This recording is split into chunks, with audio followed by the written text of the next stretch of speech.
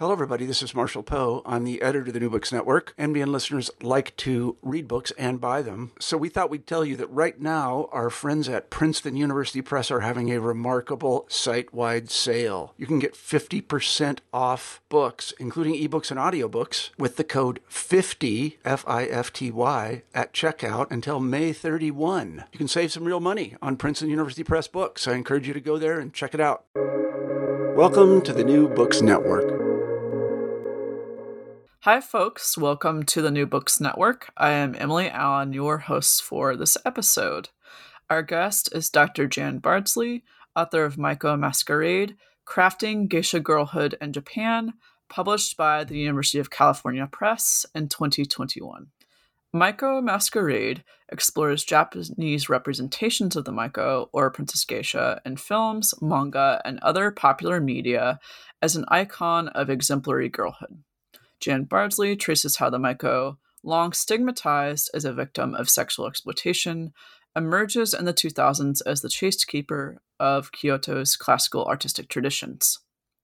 Insider accounts by Maiko and Geisha, their leaders and fans, show pride in the training, challenges, and rewards Maiko face. No longer viewed as a toy for men's amusement, she serves as catalyst for women's consumer fun.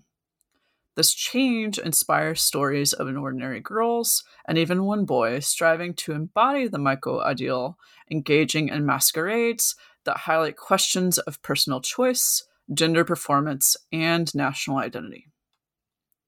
Our guest, Dr. Jan Bardsley, is Professor Emerita of Asian Studies at the University of North Carolina, Chapel Hill. So welcome, Dr. Bardsley, to the New Books Network.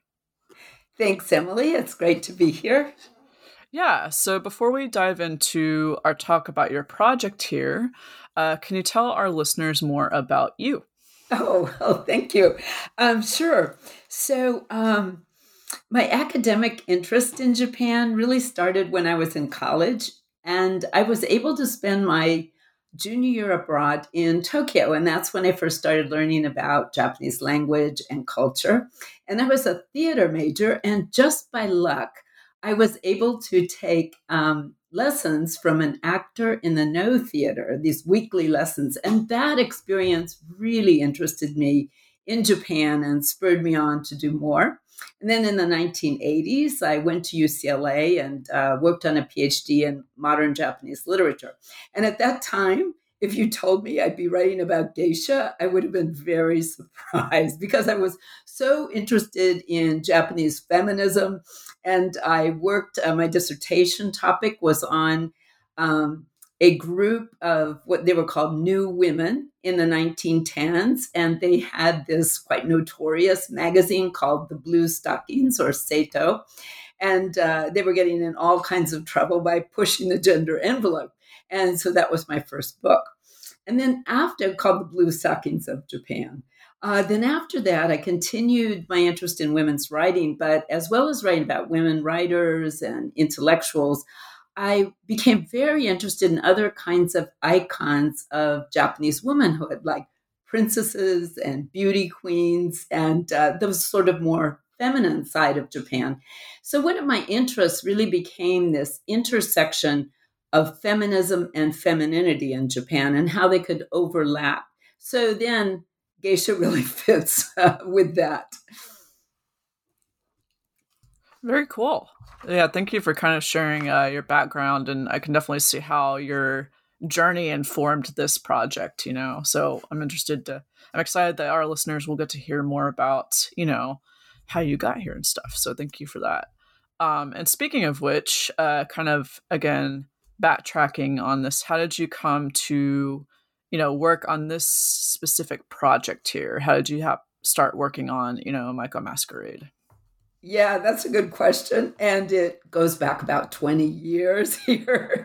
And I think talking about how I got involved in writing Maiko Masquerade shows us how sometimes research topics kind of pick us. You're presented with this confluence of topics and texts and questions that seem to be in the air. And so kind of following up on those questions leads you down a research path. And for me, about in around 1997, Arthur Golden published a book called Memoirs of a Geisha, which became quite a worldwide hit, actually. And everybody that I ran into, especially since I was in Japan and in Japanese studies, was always asking me about the book. I got invitations to talk to book clubs and local community groups who really wanted to know, well, what's the story with geisha? So what I tried to do at that point was kind of broaden the picture that Golden presented of these geisha in the 20s and 30s to show people what else was happening with Japanese women in the 20s and 30s. For example, feminist movements for suffrage or modern girls and other kinds of arts. But I did have to admit geisha were pretty interesting. So in around 2000, early 2000s, I started an undergraduate class at UNC called Geisha in History, Fiction, and Fantasy. And in this class, we could really spend the whole semester going into the topic of geisha in depth. So we could look at geisha representations in Japan, in art, in theater, in literature, and we could look at their changing social status over decades, over actually the first geisha we can peg to about 1800. So from 1800 to Arthur Golden in 1997, you get quite a range of actual geisha, and geisha going from cultural heroes to being very demonized or stigmatized women in Japan. And at the same time, we looked at what I call geisha girl stories, which I think Memoirs of a Geisha would fit into. But there's over 100 years of novels written in the West about geisha, plays about geisha, and certainly the opera Madame Butterfly, and lots of art about geisha. And these geisha girl stories have a lot more to say about what's going on in England or France or the US or Australia than they actually do about Japan. But in the class, we wanted to say, well, if these icons, if these geisha and American interests, for example, in them show so much about American sexual and gender politics, can we say the same thing about Japan? What do geisha in the 1920s say about what was happening in Japan at the time?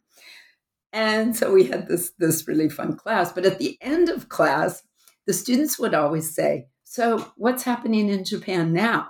I mean, in the 2000s, what do Japanese think about geisha? And there really wasn't much written about it. So on various trips that I made to Japan when I was in Kyoto, which is famous for its geisha culture, I would try to find out more to answer this question. And right away, I noticed that it wasn't the geisha who was the cultural hero. It was really her teenage apprentice, the Maiko, or the dancing girl. So once I keyed into this, which happens pretty quickly, I think, for anybody going to Kyoto, then I could collect materials. And there were movies and fiction and manga and TV shows all about Maiko. So reading her and I was really interested in her representation in these texts. How were people all over Japan who were never going to meet a Maiko or go to a tea house party in Kyoto, what impression did they have of who Maiko were and what they meant in Japan from exposure to these texts? Of course, since I was going through them as a scholar, I was going through all of them and analyzing them. But I think overall, there's a very strong, uniform impression that comes across. And then in 2018-19, that academic year, I was really lucky that I got to be a visiting scholar in Tokyo at Ochanomizu Women's University. And that gave me the time to pull this together. And I also had the opportunity to talk with colleagues and students at the university about what they felt. And I had more chances to actually go to Kyoto and attend events, talk with people involved with this world. And I think the hardest thing was trying to bring it all together in one book.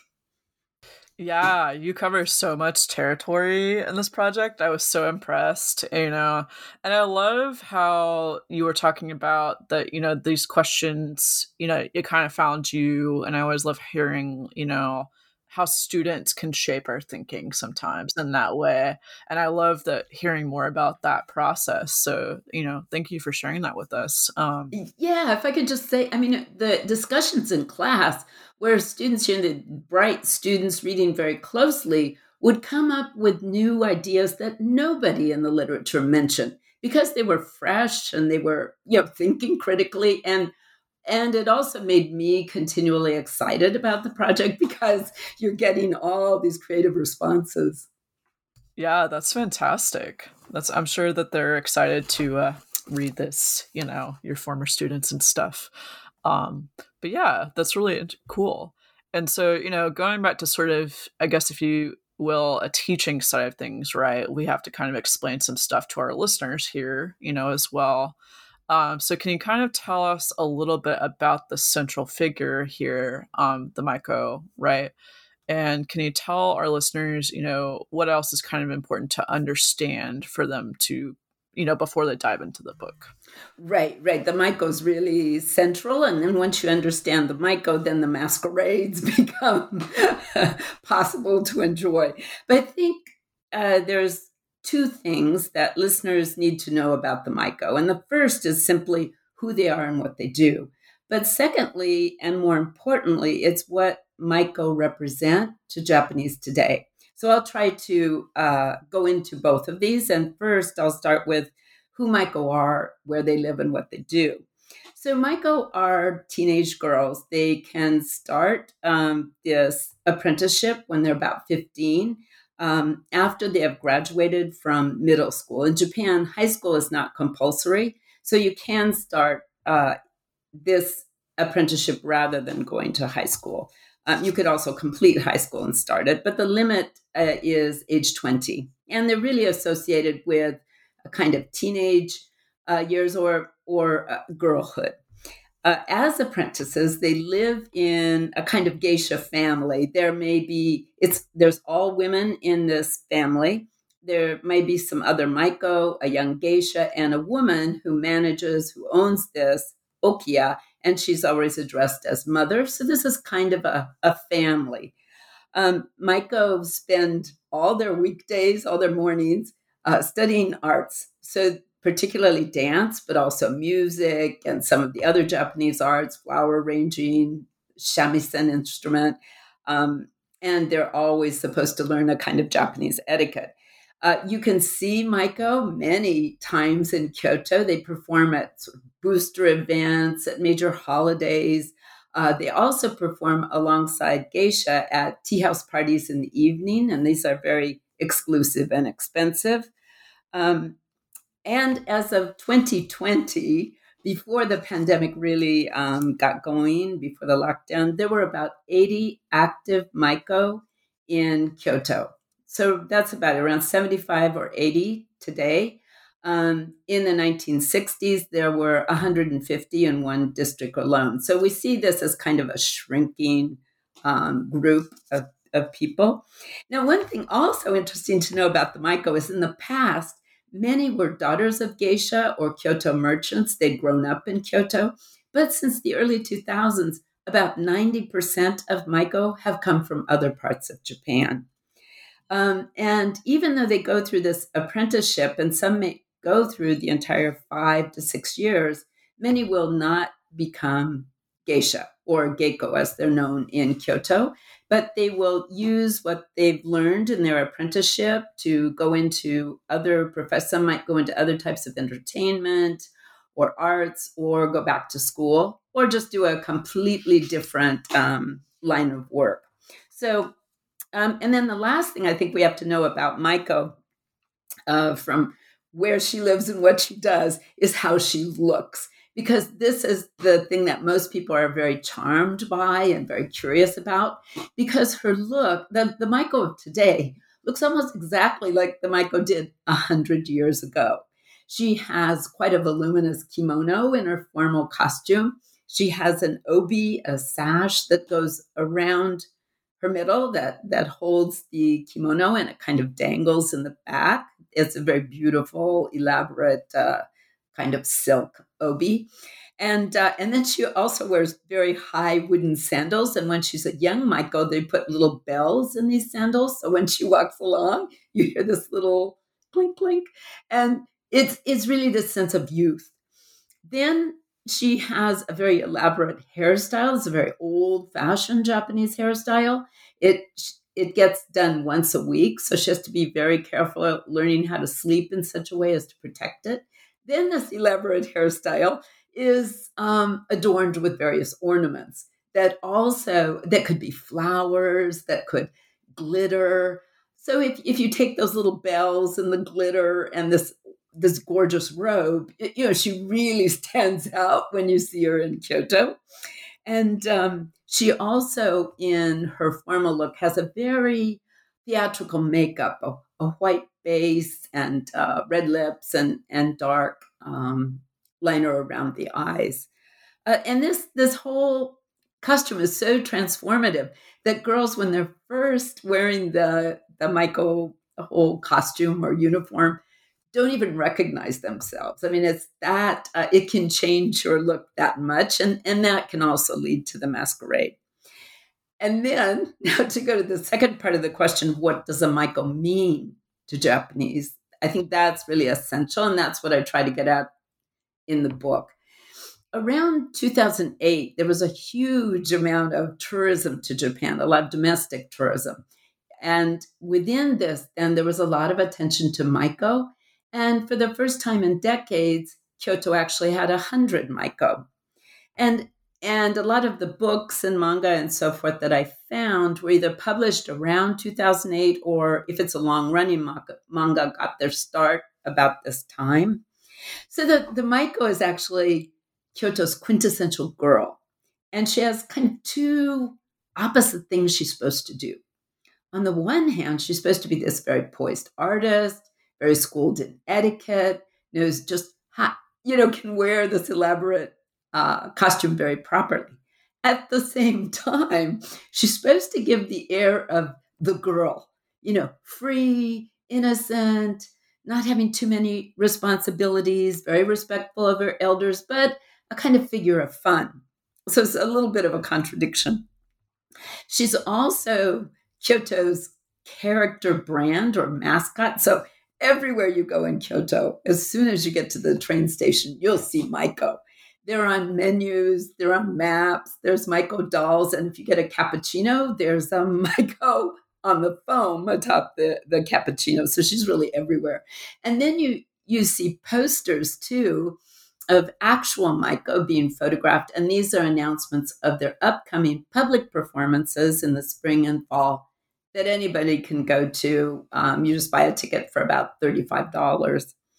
But one of the other points about seeing this cute Maiko everywhere in Kyoto that I try to emphasize in the book is this is really targeting women in many ways. That it's and you see posters that make, such as the cover I use on the book, that shows all of these young women going to Kyoto to shop, and they all look a little bit like Maiko, even though it's just a costume. But the idea is here, I believe, is that now the Maiko is a tool for girls' fun.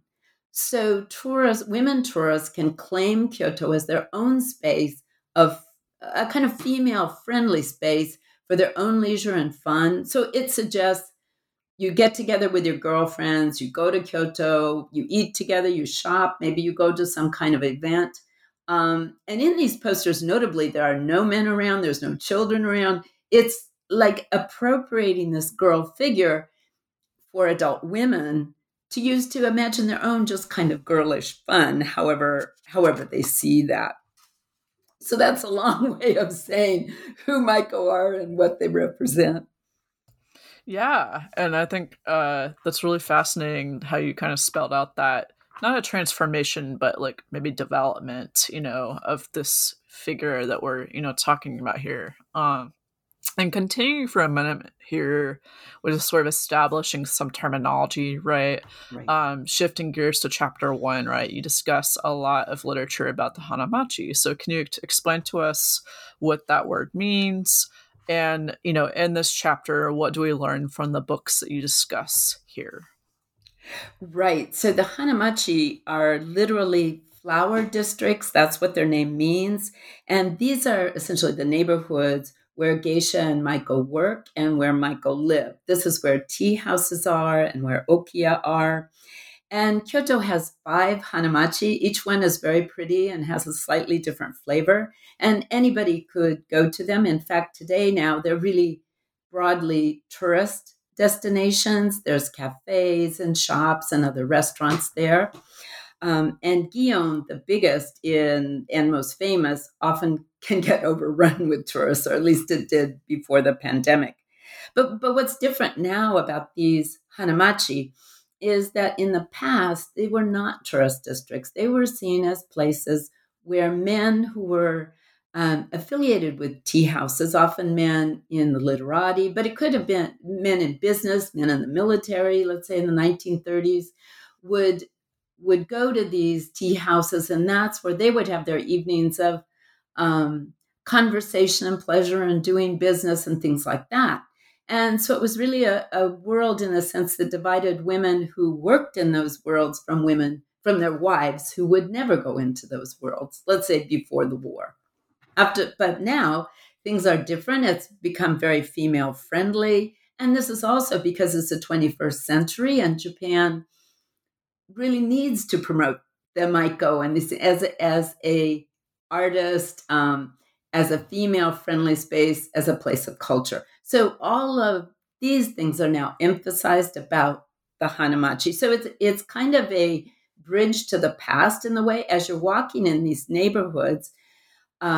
You'll really see right away a different kind of architecture and the tea houses and it's just a very pretty, and you might see a Maiko and a Geisha walking there. But now there's much more of a sense of trying to attract tourists to go into the other kinds of shops and so forth there, and making this one of the major sites of Kyoto culture. Kyoto as kind of a World Heritage Site.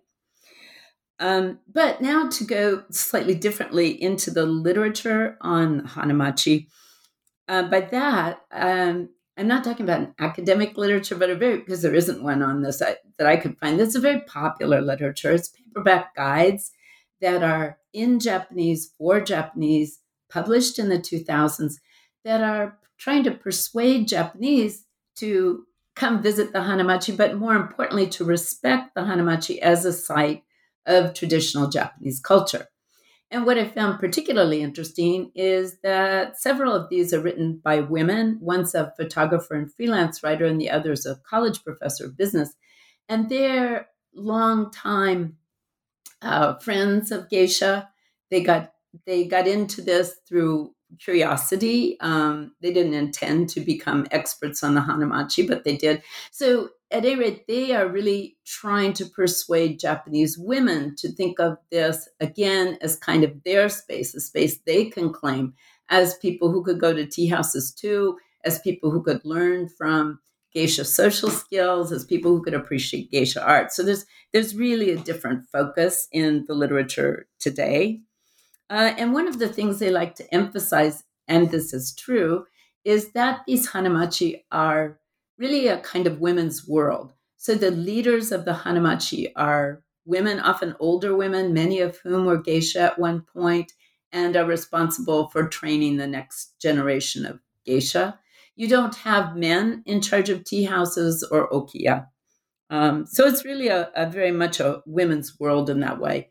And lastly, I think we could say about these popular guides is they try to express how this tea house system, all these tea houses managed by women, give people a sense of belonging that they can feel once they're, kind of almost like members of a tea house. Once they've established a client relationship, then they become very loyal. They have to become very loyal to this tea house, but they should have a long-term relationship, and they should really have the sense that they belong here, and the tea house must nurture that.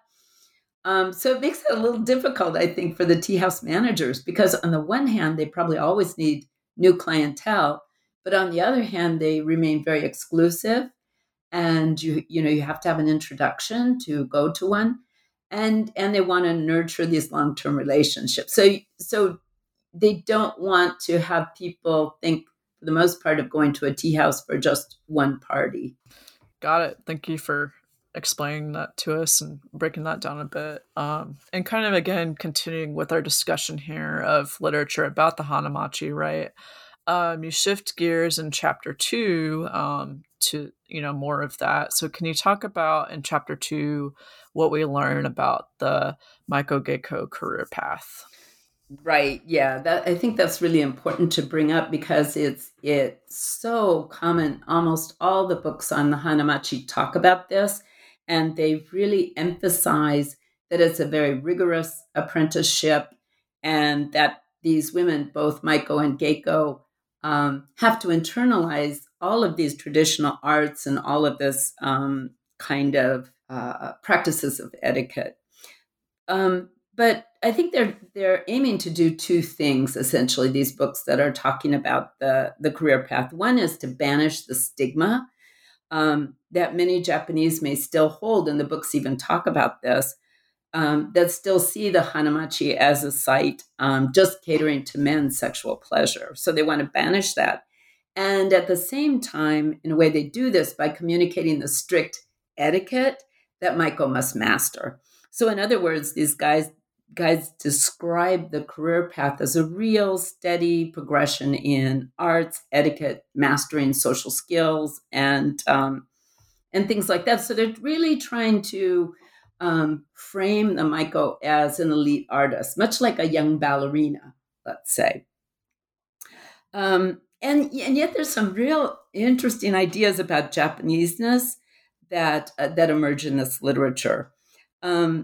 One thing we see is that they kind of reflect a conservative belief in a kind of almost native Japaneseness tied to Japanese ethnicity. They give the impression that traditional Japanese etiquette is something that young people today don't understand. And yet, if they go through this Maiko training, they will have it down. And in doing that, not only do they become very poised and skilled, but they become more Japanese.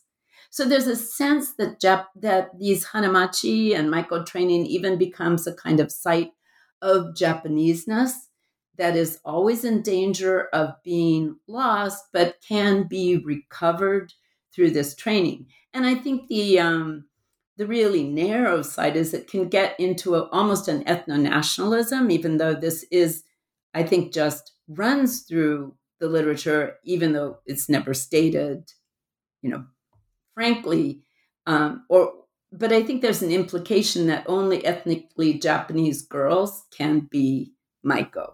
And yet in Japan today, as we saw, like in the Olympics, some leaders are trying to push the idea that there's more people who are Japanese who are not ethnically Japanese. Like take Naomi Osaka. Could Naomi Osaka become a Maiko? And that's something that the Hanamachi, I think, going forward really has to open to. But let me tell you a few things about the career path, just very briefly, because it's made very clear that girls come in when they're about 15. They have to have an okiya accept them. And then they spend about 6 months as a trainee when they're just learning dance, and they're also learning the ways of this world. Then at some point when they're ready, they debut as a Maiko. And that's when they enjoy the whole elaborate look. And then they can start going to evening tea house parties, and they can do this apprenticeship over the next 5 years. They won't make any money doing this. They won't spend any money doing this. The okiya will provide everything, all the lessons, all the room and board, so to speak, and of course all the ornaments and her kimono and so forth. But the Maiko, once she does debut, the okiya earns money from her work. She will get spending money and she can keep tips. But the idea in the literature, they will always talk about how much these okiya invest in the girls, how, in a sense, what an act of preservation of Kyoto they're doing, but they will never mention how much money they get from them. And I don't mean to imply it's corrupt or anything or that they're exploiting the girls. But what I'm saying is that and we'll get to this later, but in the past, there was so much a sense of the Maiko as a victim of tea houses that just exploited her. So here now we have the sense of people going to a lot of trouble and expense to train these Maiko for their own benefit as artists and future adults, and also for Kyoto. Now, the one last thing that's so interesting, I think, in this literature is that almost all of it concentrates on the Maiko. So in the career path about Hanamachi, you will have 90% will be on the Maiko, even though these girls do this for only 5 years, and a Geiko or Geisha can have this job into her 90s. And yet we only learn about the Geisha's debut, what's called turning the collar from the red collar of a Maiko to the white collar of a Geisha, this kind of symbolism. And yet a lot does change at that point. She becomes more of an adult. She's in charge of more of her own income. She should get her own clientele. She should pay for her own lessons, which is pretty expensive. It's a very expensive career because of being involved in an arts world, traditional arts world in Japan. But it's also when you could make money. And these geisha in Kyoto are not married, but they can be mothers. And I think all of this makes them somewhat suspect still in Japanese society. I mean, everybody can root for the young girl who's trying her best, who's so innocent, working so hard. But when it gets to the adult woman that's not interested in marriage and more orthodox ways of being an adult woman in Japan, then the literature now just seems to follow. She just gets mentioned, but she doesn't get prime time. That's so interesting. Isn't it? Yeah, and it goes back to what you were saying at the beginning about how you're looking at these different intersections here, of how all that comes to play, age and gender in this case. Wow.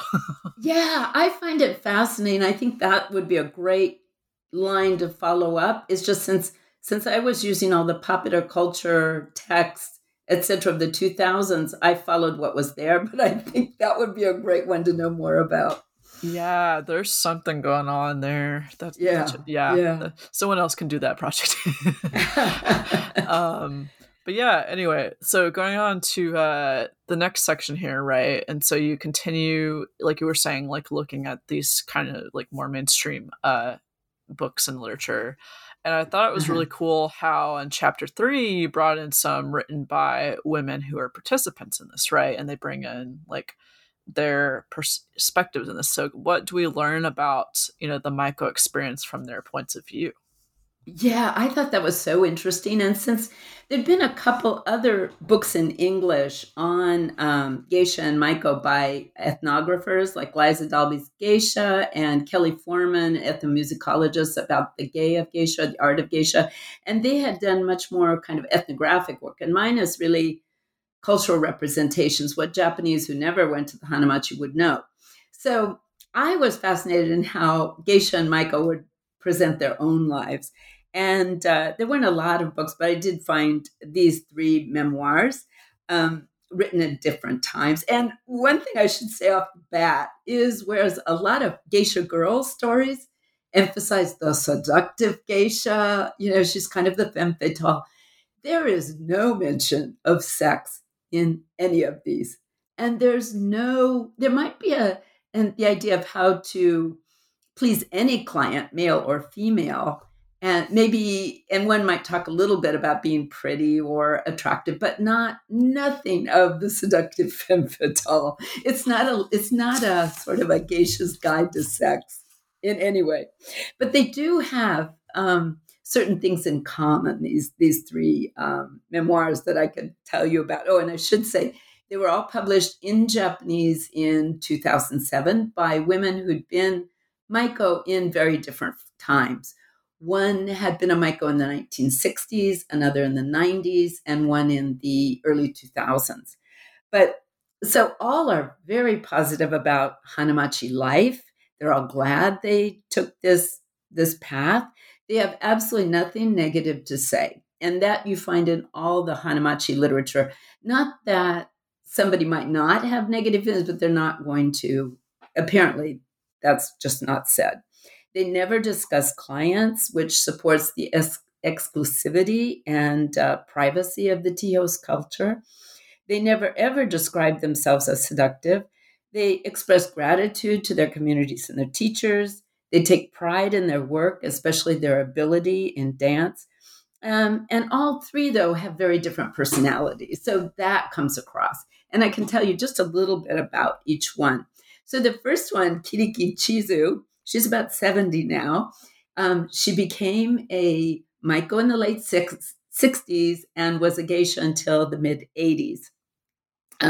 Hers is the longest book, and it's kind of an advice guide about all the social skills you can learn from geisha, and also the idea of how best to respond in situations calling for gift giving or just various kind of little, somewhat vague kind of politeness, but always ways that show you're thinking of another person.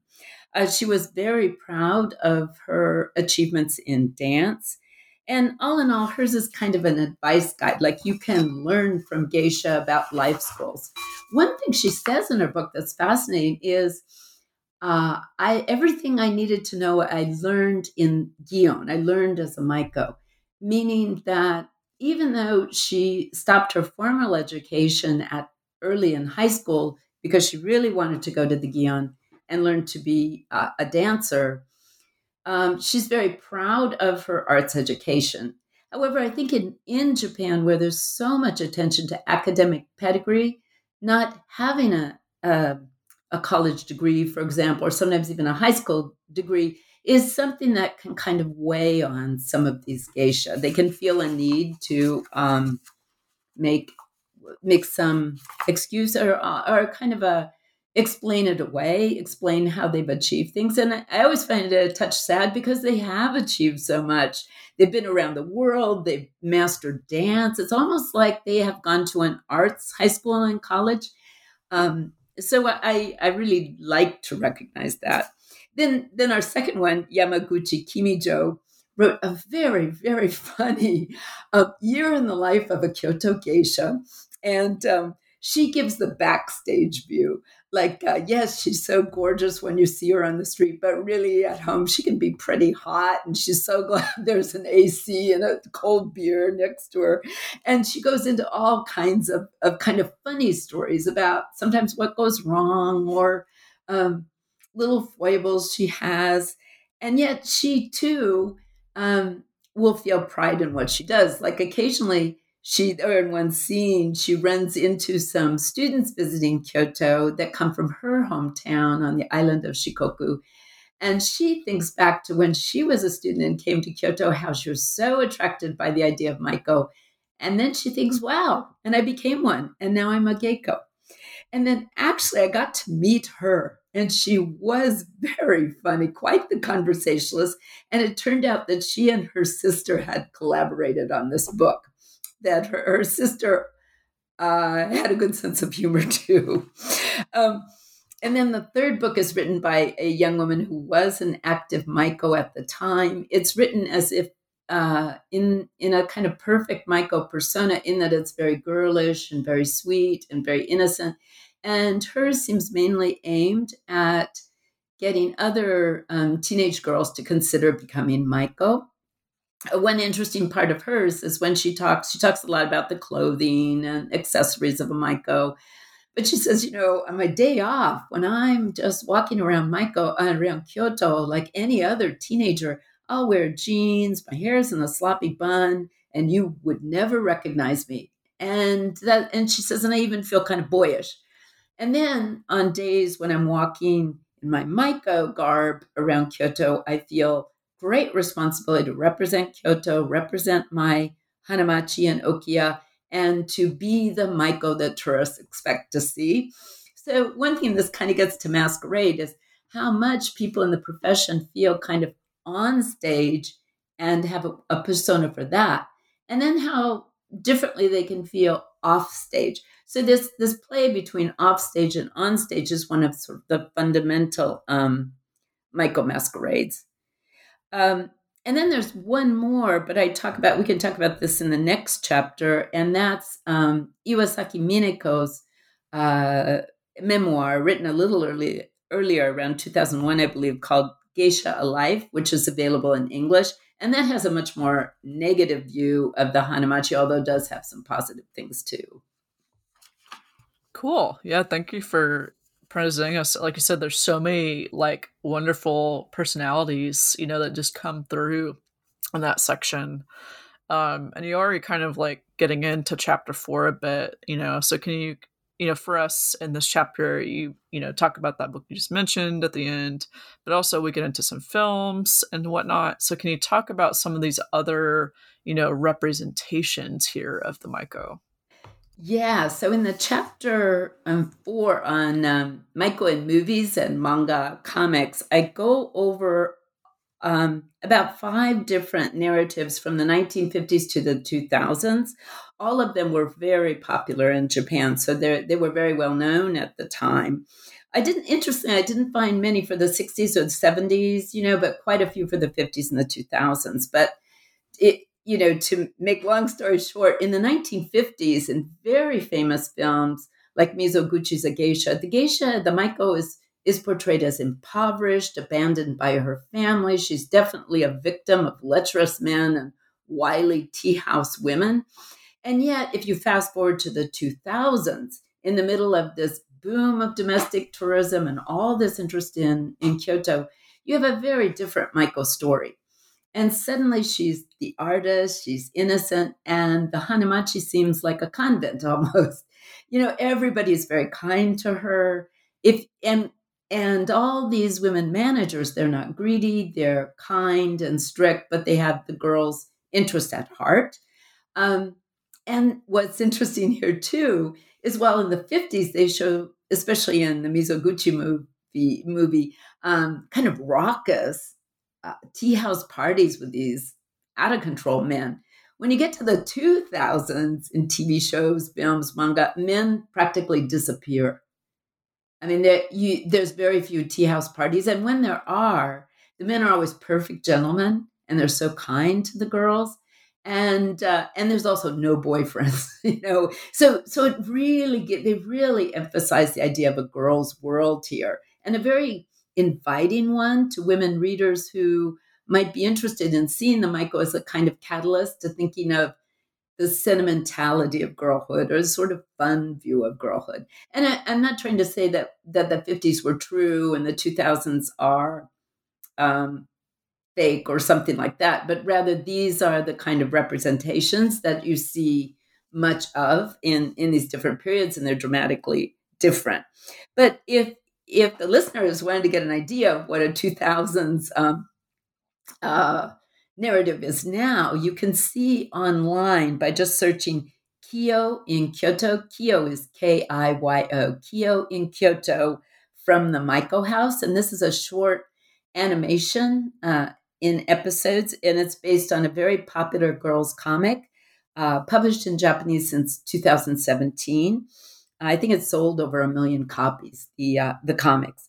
But to tell you briefly, what this anime and manga do is they imagine 2 young girls from northeastern Japan, Tohoku, which is kind of a poorer part of Japan, actually. And they come to Kyoto both wanting to be Maiko. One succeeds and becomes the most fabulous Maiko ever, whereas her friend is not very good at it, but becomes the super cook for the Okiya. And the Okiya is kind of a fantasy. It has around 13 or 14 girls, which wouldn't happen. But the real conflict is not between people. It's between these girls and their ordinary selves and their ordinary teenage habits, and particularly their appetites, and then going on stage again to being the perfectly poised Maiko. So a lot of the manga actually revolves around teenage comfort food, real common foods too. I love that. That's so fun. Yeah, isn't that? Yeah. I love that you, again, like, I was so impressed, like I said at the beginning, of how much you covered, like, how many different types of media you covered in this book. Like, it's so interesting to me that you, thank you. Yeah, I felt at times a bit like amateur, because I work at literature the most and reading things like magazines too and history. And here I was doing um, fiction and movies and TV and then later art. And I thought, well, if I just unify it around how are they representing Maiko, then maybe that'll work. It works. You pulled it off. Oh, good. Yeah. Glad to hear. Yeah. And speaking of the next type of media, Yeah. in chapter 5, now we're looking at, something a little different, right? Here from what we were just Right. talking about here, a novel series, right? And I thought it was super interesting about how, you get into like the boy Maiko here and these different interests, like these different takes on gender here. So can you talk about all that? Yeah, that was so fun. I mean, it was actually the first chapter I wrote. It's a very funny fiction series called Boy Maiko, There Goes Chiyogiku. And this is one where I did have the chance to talk with the author a lot and get kind of the backstory about how she created it, how she worked with publishers, and her feeling about it. And the series actually went on for 12 years and had 54 of these little volumes. I should also mention that it's a relatively new genre in Japan that goes back to the 2000s. It's called light fiction. And these light fiction books are very small. They're usually shelved in a different part of bookstores aimed at young teens.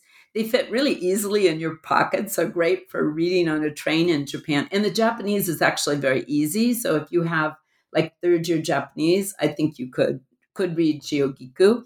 And this light fiction series often creates fantasy worlds, and it often plays with gender. There's many, apparently, because I only concentrate on this, but apparently there's many light fiction series where a boy is somehow transformed into a girl or plays as a girl in a girls' academy or something. So Chiyogiku fits very well in that. So the basic premise of this Chiyogiku series is there's this little boy named Mikiya. He's, I guess, 14, but he seems very young. And his mother owns an okiya, which is also a tea house. And one night, the Maiko, who's supposed to go to the evening parties, disappears. And this will be a great shame for the tea house. And so to save the day, Mikiya, who has kind of long hair, says, "Hey, Mom, I've grown up here. I can be a Maiko for a night." And then she has this funny response, "Well, there's no rule saying it has to be a girl." So she and his cousin and Mikiya's cousin's friend, who's a hairdresser, all dress her up as Chiyogiku. And then she goes to these parties and she turns out to be a big success immediately. And so this goes on for a year and a half. And each book in the series, they're about 150 pages, but very short, actually, because they're small, presents Mikiya with some problem where his Maiko persona, Chiyogiku, is almost exposed. So you always know he'll have to figure out some way to keep the deception going, or else the series will end. But it gets difficult because Chiyogiku becomes such a famous Maiko that her picture is everywhere, and she has many fans. So what's fascinating is you see in this creation of the boy persona and the girl persona, how much, for example, the boy has to remember to talk in his boy voice and text in his boy style. And when he meets some of the same people Chiyogiku knows, he has to remember that he only knows certain things because they met Chiyogiku. So he can't divulge those at that point. Then when he's Chiyogiku, it's the same thing, except he's experiencing life as a girl, and he can do this very perfect Maiko performance. And one of the things that's so interesting about his Masquerade is he always knows it's a role. Like, unlike real Maiko who feel like, well, shouldn't I be able to embody this perfect Maiko? He's saying this is a role. I can do this by, if I speak the language the right way and do my hair like this and meet other people's expectations of what a Maiko will be, then I'm a Maiko. And sure enough, he's the most famous Maiko of all of that, and it's just so fascinating. And at one point, the one person in the Chiyogiku series who can see right through Chiyogiku to Mikiya is a kabuki onnagata. And the Onagata is a female role player in the kabuki theater. So he's in a sense doing the same thing. In other words, he even tells Mikia, you're creating the feminine persona that real women cannot. And that's how, you're able to do it as artistry, which goes back to why Onagata in the early 20th century got into being seen as more woman-like than women. There's another story. But anyway, that's fascinating, that kind of link to older Japanese culture. And what's so fascinating for the reader is you too can see the world from two different views, from this girl world and this boy world. And but Mikia never says that he wants to become transgender. There's always the sense this will end and he will become a man. So he has to enjoy Chiyogiku until his voice changes and he can't do it anymore. However, the very last end of the story, that because it ends in 5 different endings, but the very last one shows Mikia coming back as a 20-year-old. He's coming back from having studied abroad, and he meets this longtime client that was always a fan of Chiyogiku, and they both come out as gay, and they kind of imagine getting married. And then the author says, I hope Japan will catch up with other advanced nations and make same-sex marriage legal. And then when I talked with the author about this, she said, oh, I got so many fan letters from LGBTQ people that thought this was really great. But she said, I only care about fiction. She said she wasn't trying to make political statements, but just kind of follow where the fiction led. Anyway, I thought that was an interesting backstory of all of this.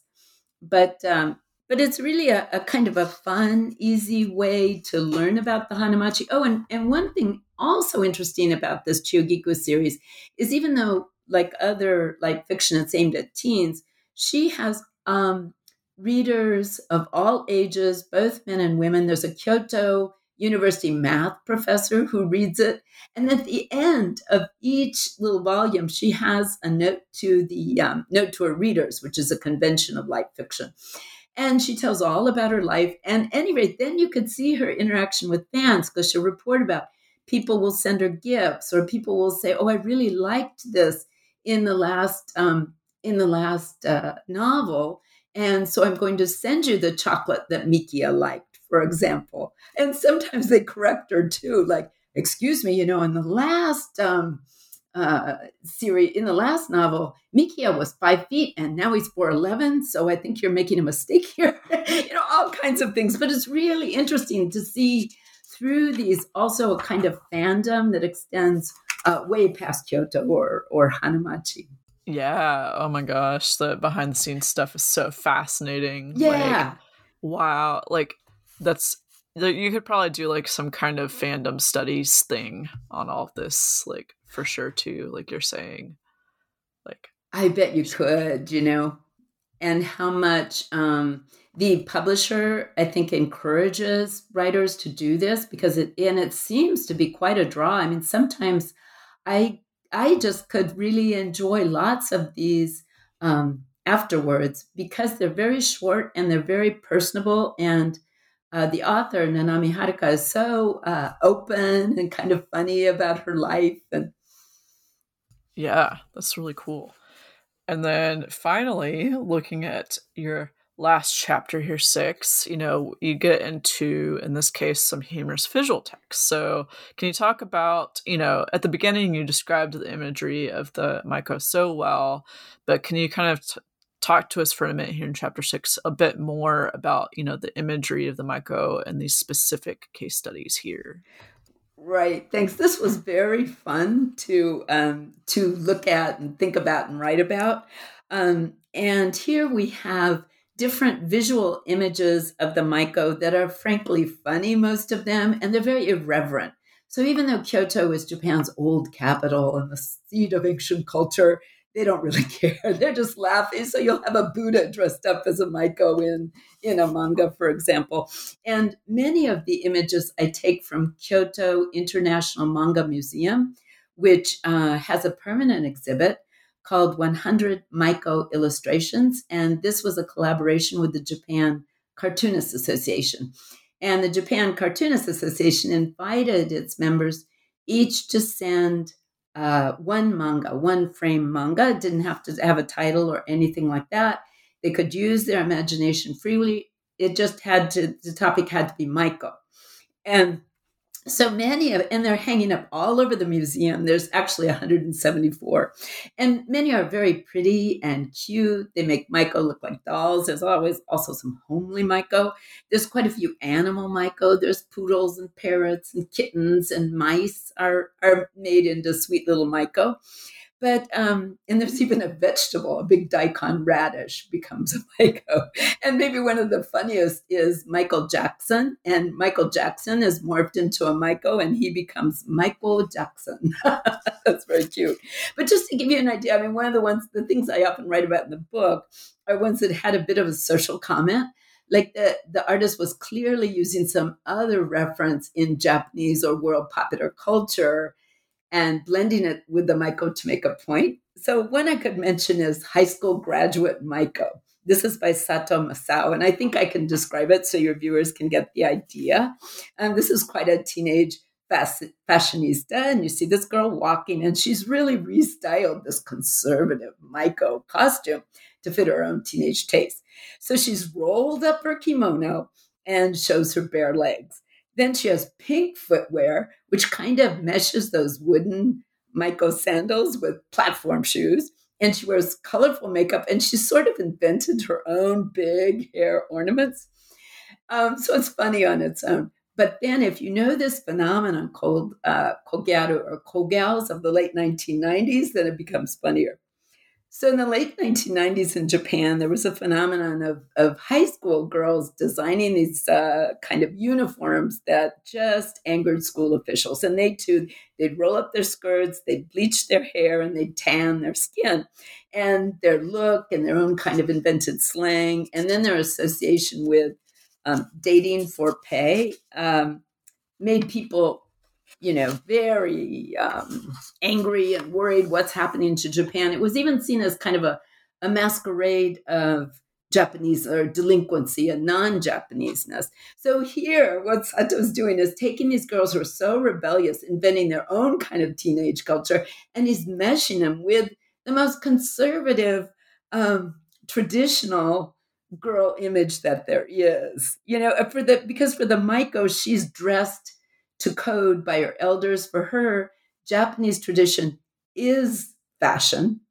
And for the kogal, it was, I'm going to do my own thing. So the more you know about the background, the funnier it is, the more of a bite it has. And I noticed when I was going through the museum with a young Japanese friend, she got lots of the references that just went past me. And so I thought, gee, and this was done around 2006. So in 20 years, will people need notes to understand these comics? But anyway, it just shows how the idea of masquerade can be lifted from this very conservative, proper idea of the Maiko to play with the ideas of human and animal and Japanese and non-Japanese, and even Kyoto as a tourist site. Or, for example, in this, even a Buddha statue is redone as a Maiko. So there's what would have been seen maybe, or could still be seen as a venerated, Buddha statue, also becomes very frankly a tourist symbol in a girls' town that's made for girls to have fun. So anyway, I like going through that manga museum. Yeah, I want to go. If you'd like me to wrap up, I could kind of gives kind of the nutshell of what the book's argument is. So what I see with the main argument of Maiko Masquerade is this: that in the 2000s, the Maiko represented a kind of idealized Japanese girlhood, a kind of remnant of the past in the present. And this idealization itself, along with the Maiko's elaborate costume, gave rise to play with the notion of masquerade, both for her and for the Hanamachi, and in these very playful fictions. But when we look deeply into the variety of masquerades here and the meanings attached to them, we discover not only lots of play and fun, but also assumptions about the meanings of girlhood in Japan today, how girlhood is connected to gender, ethnicity, national identity, and age. And so the various texts I introduce even lead us to question, I hope, whether these categories themselves are a kind of masquerade, a kind of fictions about Japan in the 2000s. So that's what I hope comes across in the end. And to learn more about what comes across, go read it. So go check it out. But thank you, Dr. Bardsley, for giving us at least the sneak preview of your great book and joining us on New Books Network. So as we wrap up, this is my usual closing question. What other projects are you working on right now? Well, right now I'm using all of the stories from this research to do a blog. And if you search Jan Bardsley blog, then you can find this. And I'm trying to do lots of short stories about different aspects of the Maiko costume and lore and books about her. Cool.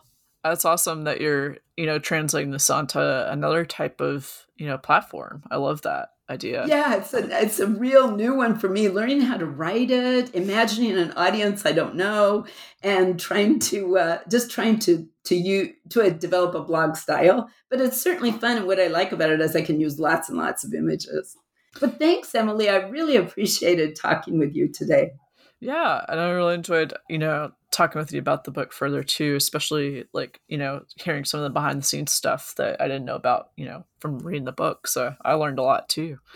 And listeners, just to kind of give you a recap, you just heard an interview with Dr. Jan Bardsley, author of Maiko Masquerade, Crafting Geisha Girlhood in Japan, published by the University of California Press in 2021. And this is Emily Allen, and I'll catch you next time here on the New Books Network.